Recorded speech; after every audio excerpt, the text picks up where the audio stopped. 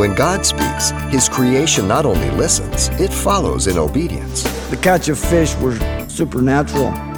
The man had witnessed nature submitting to the Creator here. The man recognized it to be the presence of the incarnate Christ.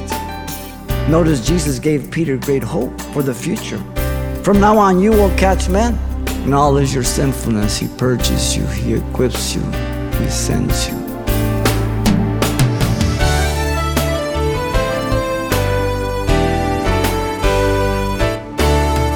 Welcome to Simple Truths, the daily half-hour study of God's Word with Xavier Reese, Senior Pastor of Calvary Chapel of Pasadena, California.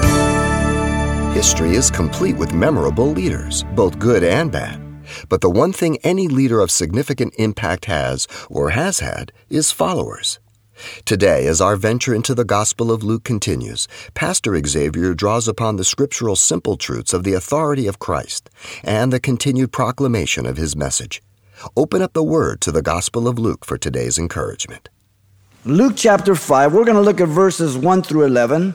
And the message is entitled, The Call of Peter.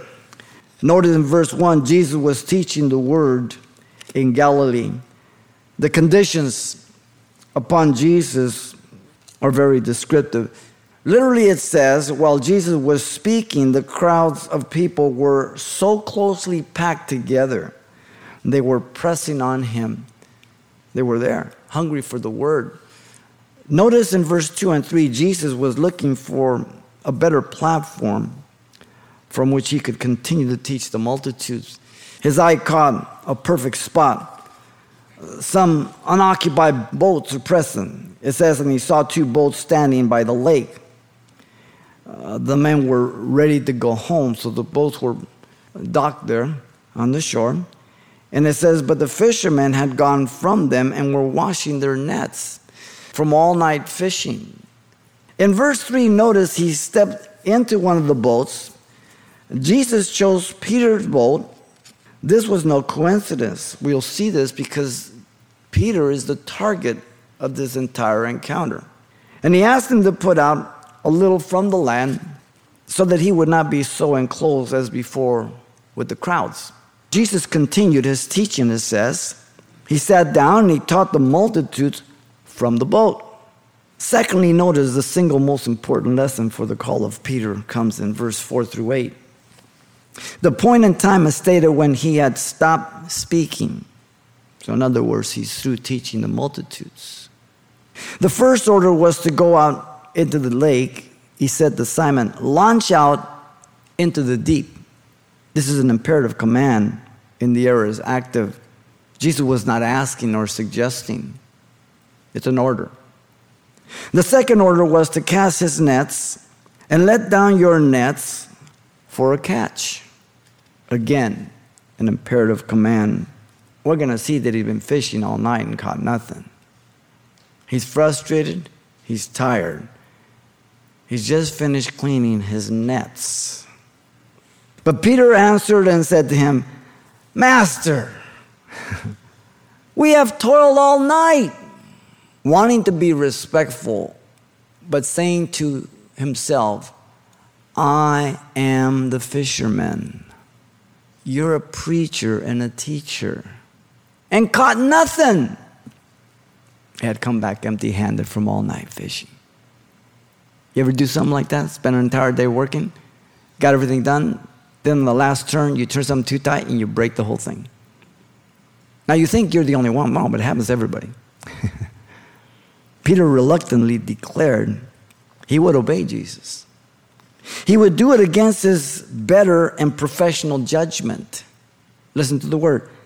Nevertheless, Peter was a professional fisherman and probably one of the best around, thinking Jesus, listen, stick to what you do best. He submitted to the commands. At your word, I will let down the net. In verse 6, the catch of fish was not natural. Their nets could not contain the fish. The force of the multitude of fish was so great that they just began to rip the nets open. So they signaled to their partners in the other boat to come and to help them, probably with their hands. They're at a distance. The conviction that came over Peter was like none he had ever experienced due to the witnessing of the miracles of the fish. He is abased, he's humbled. What does Peter do? Peter worshiped Jesus. When Simon Peter saw it, he fell down at Jesus' knees. He was acknowledging he was before the God-man. He's worshiping him. Now, Peter was declaring his abasement before Jesus in deep, genuine humility. Peter had seen many other miracles. He has seen the healing of his mother-in-law. He has seen others been healed of disease in the previous chapter, demon-possessed people. But this was specifically focused and centered on Peter. Jesus is dealing with his heart, and it will be so with you. When God will deal with you and you alone and no one else, and God is going to just nail us, you and I. And he's going to bring us to the point whether we fall down at the knees of Jesus and utter the very same words of Peter or not. Peter saw his utter sinfulness before Jesus, saying, "Depart from me, for I am a sinful man, O Lord." By the way, he calls him Lord Kurios, one who owns and possesses him, not master no more. This is beautifully illustrated by Isaiah the prophet in chapter 6, verse 1 through 5. "In the year the king Uzziah died, I saw the Lord sitting on his throne, high and lifted up, and the train of his robe filled the temple. Above it stood seraphims. Each had 6 wings. 2 they covered their face, 2 they covered their feet, 2 they flew. And one cried to another and said, Holy, holy, holy is the Lord, the captain of the armies of the heavens. The whole earth is full of the glory of his glory. And the posts of the door were shaken by the voice of him who cried out, and the house was filled with smoke. So I said, Woe is me, for I am undone, because I am a man of unclean lips, and I dwell in the midst of the people of unclean lips. For my eyes have seen the King, the captain of the armies of heaven, the Lord of hosts." When you compare yourself to who Jesus is, this is the only response you can give. It's a true, genuine, sincere awareness of your utter poverty to merit anything before God. Jesus put it this way in John 15, 4 through 5. "Abide in me, and I in you. As the branch cannot bear fruit of itself unless it abides in the vine, neither can you unless you abide in me. I am the vine, you are the branches.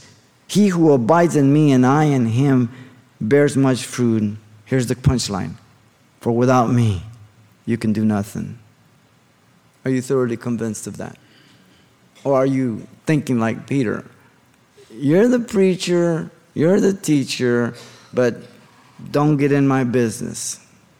There is a need to always understand and be totally convinced that we are altogether unworthy and unfit to be before God or to serve him. Isaiah 64:6 says, "But we are all like an unclean thing, and all our righteousness are like filthy rags." 1 Peter 5:6 through 7 says, "Therefore humble yourself under the mighty hand of God, that he may exalt you in due time, casting all your cares upon him, for he cares for you." That's where we want to be. That our boldness, our confidence is in him with a broken, humble spirit that looks to him and him alone, committed in every way, in every area, to fight as much as I can, to resist so that I am faithful to him. And it's hard at times. Life is difficult. Emotions run. Things happen. I can logically conclude in my mind how right I am. But in heaven, he says, you're right off the chart and you're wrong. Paul put it this way, 2 Corinthians 4:5 through 7, "For we do not preach ourselves, but Christ Jesus the Lord, and ourselves bondservants for Jesus' sake. For it is the God who commands light to shine out of darkness, who has shown in our hearts to give the light of the knowledge of the glory of God in the face of Jesus Christ. But we have this treasure in this earthen vessel, that the excellence of the power may be of God and not of ourselves." 2 Corinthians 4:5 through 7. Every day I have to learn that. Every time I go in my office to pray and study, every time I stand behind this pulpit, because we are so prone to say, man, mwah, mwah, I am good.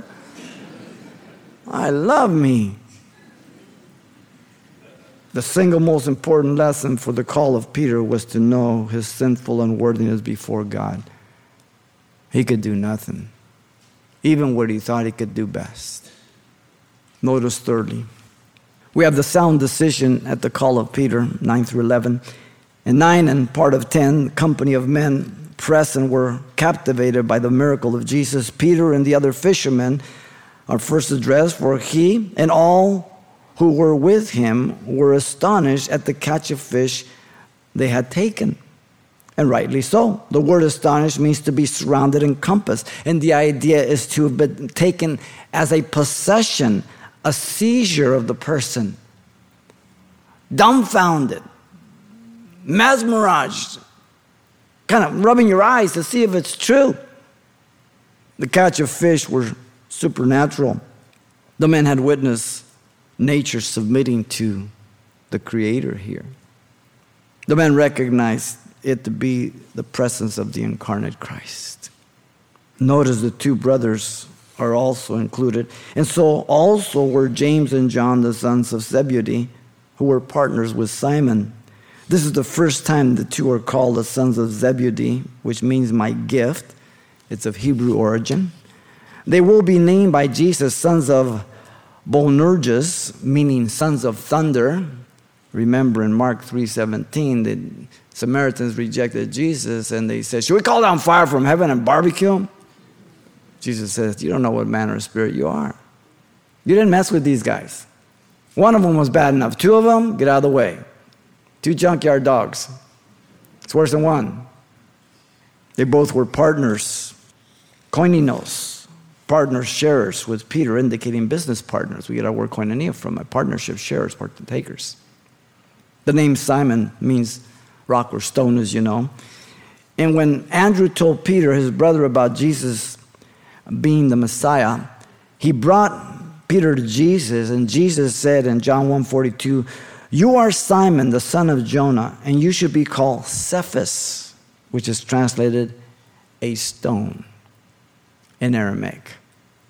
Peter gave the confession at Caesarea Philippi. Jesus said, your name is Petros, small stone. Upon this Petra, gigantic stone, that I'm the Son of the living God, I will build my church. Not on you, Peter. God help us. God help us. Peter was not the Pope. He would have to have been 350 years old to be the first Pope. The calling to Peter was to be completely committed to Jesus. Look at the end of verse 11, or end of verse 10 and 11. The address was to Peter personally. And Jesus said to Simon, do not be afraid. Jesus gave this as a command to Peter. This is an present imperative, meaning that an active already begun. That action had begun already, and to stop it and not to allow it to continue, Lenski, the scholar, says. Not a suggestion.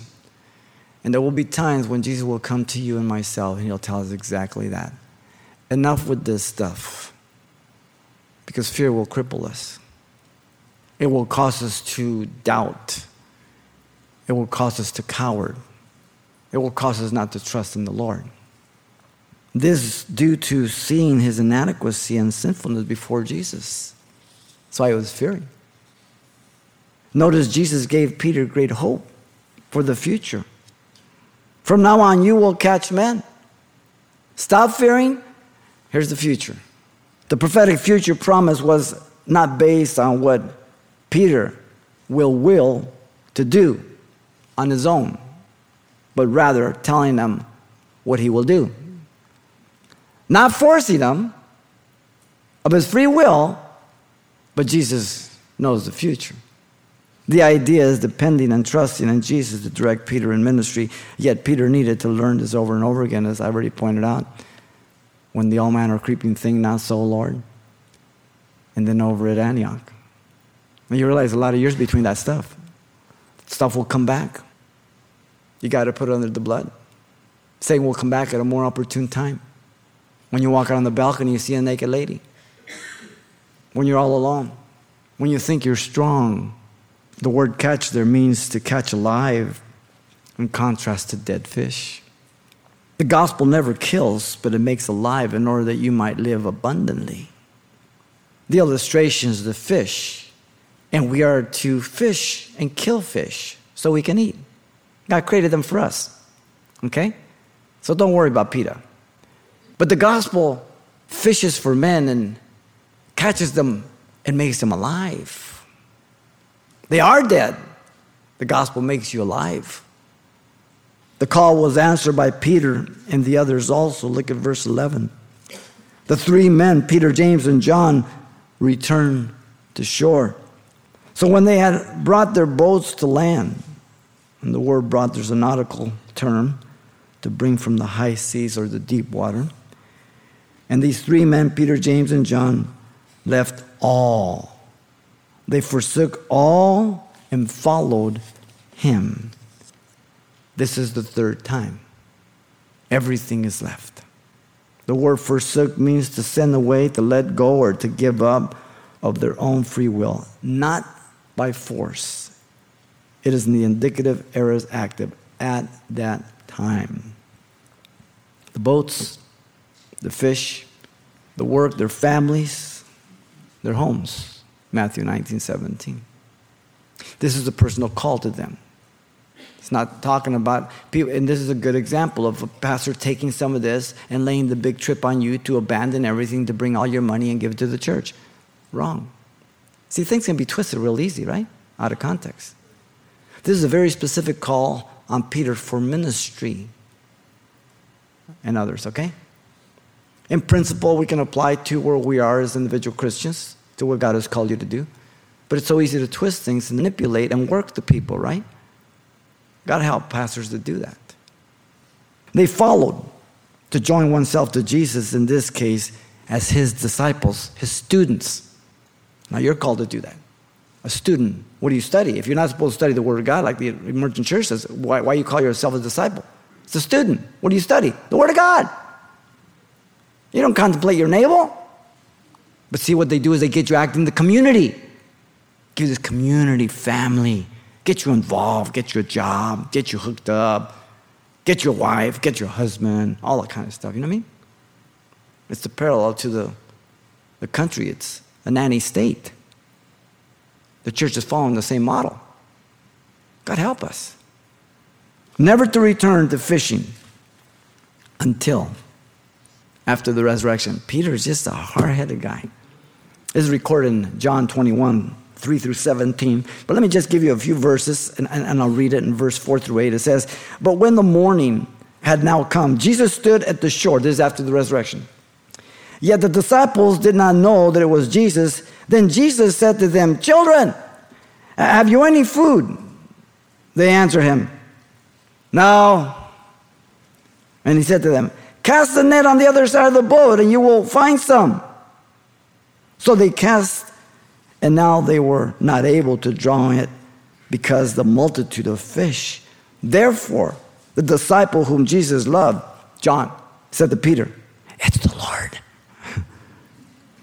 Now Simon Peter heard that it was the Lord, and he put on his outer garment, for he had removed it, and plunged into the sea. But the other disciples came in on little boats, for they were not far from the land, but about 200 cubits, dragging the net with fish." Jesus replicated the very same miracle at his calling. "Peter, what are you doing fishing?" Some of you gone back to live with somebody? Back a little drinking? Little gambling? You fill in the blank. What are you doing fishing? Isaiah once again illustrates this point beautifully in the same context of Isaiah seeing his unworthiness before the Lord. In Isaiah 6 through 8 says, "Then one of the seraphim flew to me, having in his hand the live coal, and he had taken with the tongs from the altar, and he touched my mouth with it and said, 'Behold, this has touched your lips. Your iniquity is taken away, and your sin is purged.' Also I heard the voice of the Lord saying, 'Whom shall I send, and who will go for us?' Then I said, 'Here am I, send me. You acknowledge your sinfulness, He purges you, He equips you, He sends you. The commentary of the New Testament, John, in John 12:41 says, the one that Isaiah was seeing was Jesus on the throne. Who does Peter have in his boat? Jesus. The call of God to ministry should not be taken lightly.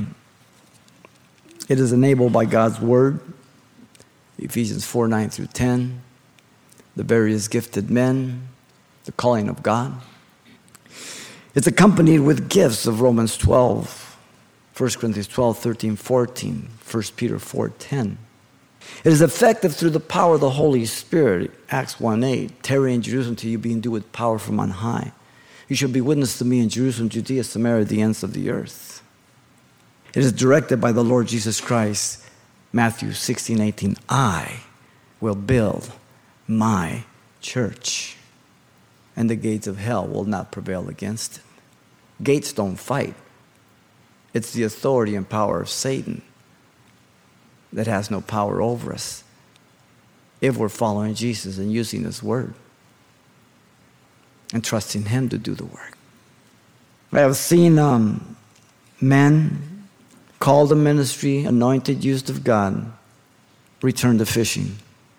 And then they've attempted to come back years afterwards, and that window time closed.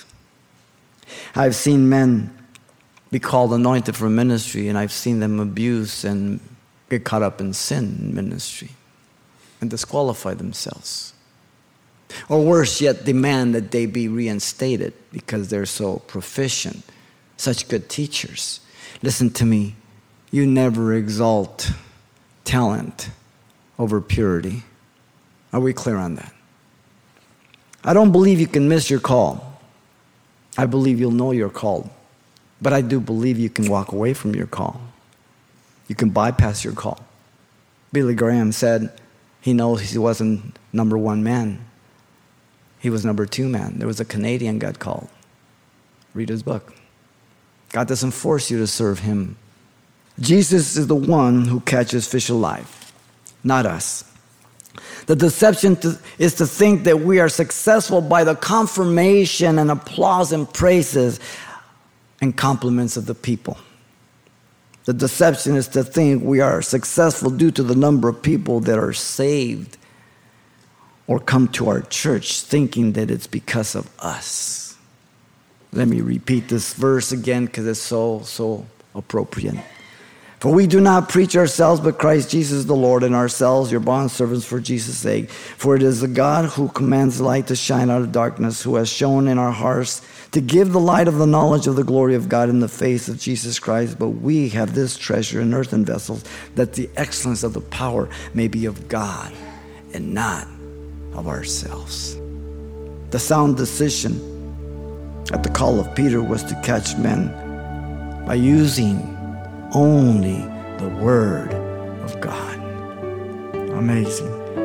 This is the call of Peter, characterized by the setting for the call of Peter, the teaching of the Word of God. The single most important lesson for the call of Peter was to know his sinful unworthiness before God. He could do nothing. The sound decision at the call of Peter was to catch men by using the Word of God. Good stuff for you and I. And God give us wisdom. Peter's ministry was successful, not because of who he was, but because of whom he served. Pastor Xavier and the simple truths of the power and authority of the Word of God. By the way, today's message titled The Call of Peter is available on CD for only $4. And we'll be including everything we heard the last time we were together as well. So once again, the title to ask for is The Call of Peter, or simply mention today's date. You can request your copy by writing Simple Truths, 2200 East Colorado Boulevard, Pasadena, California, 91107. Or to make your request by phone, call 800-926-1485. Again, that's 800-926-1485. Or the address once again is Simple Truths, 2200 East Colorado Boulevard, Pasadena, California, 91107. And thanks for mentioning the call letters of this station when you get in touch. This helps us track the effectiveness of this ministry in your area. And then join us for more Simple Truths next time with Pastor Xavier Reese.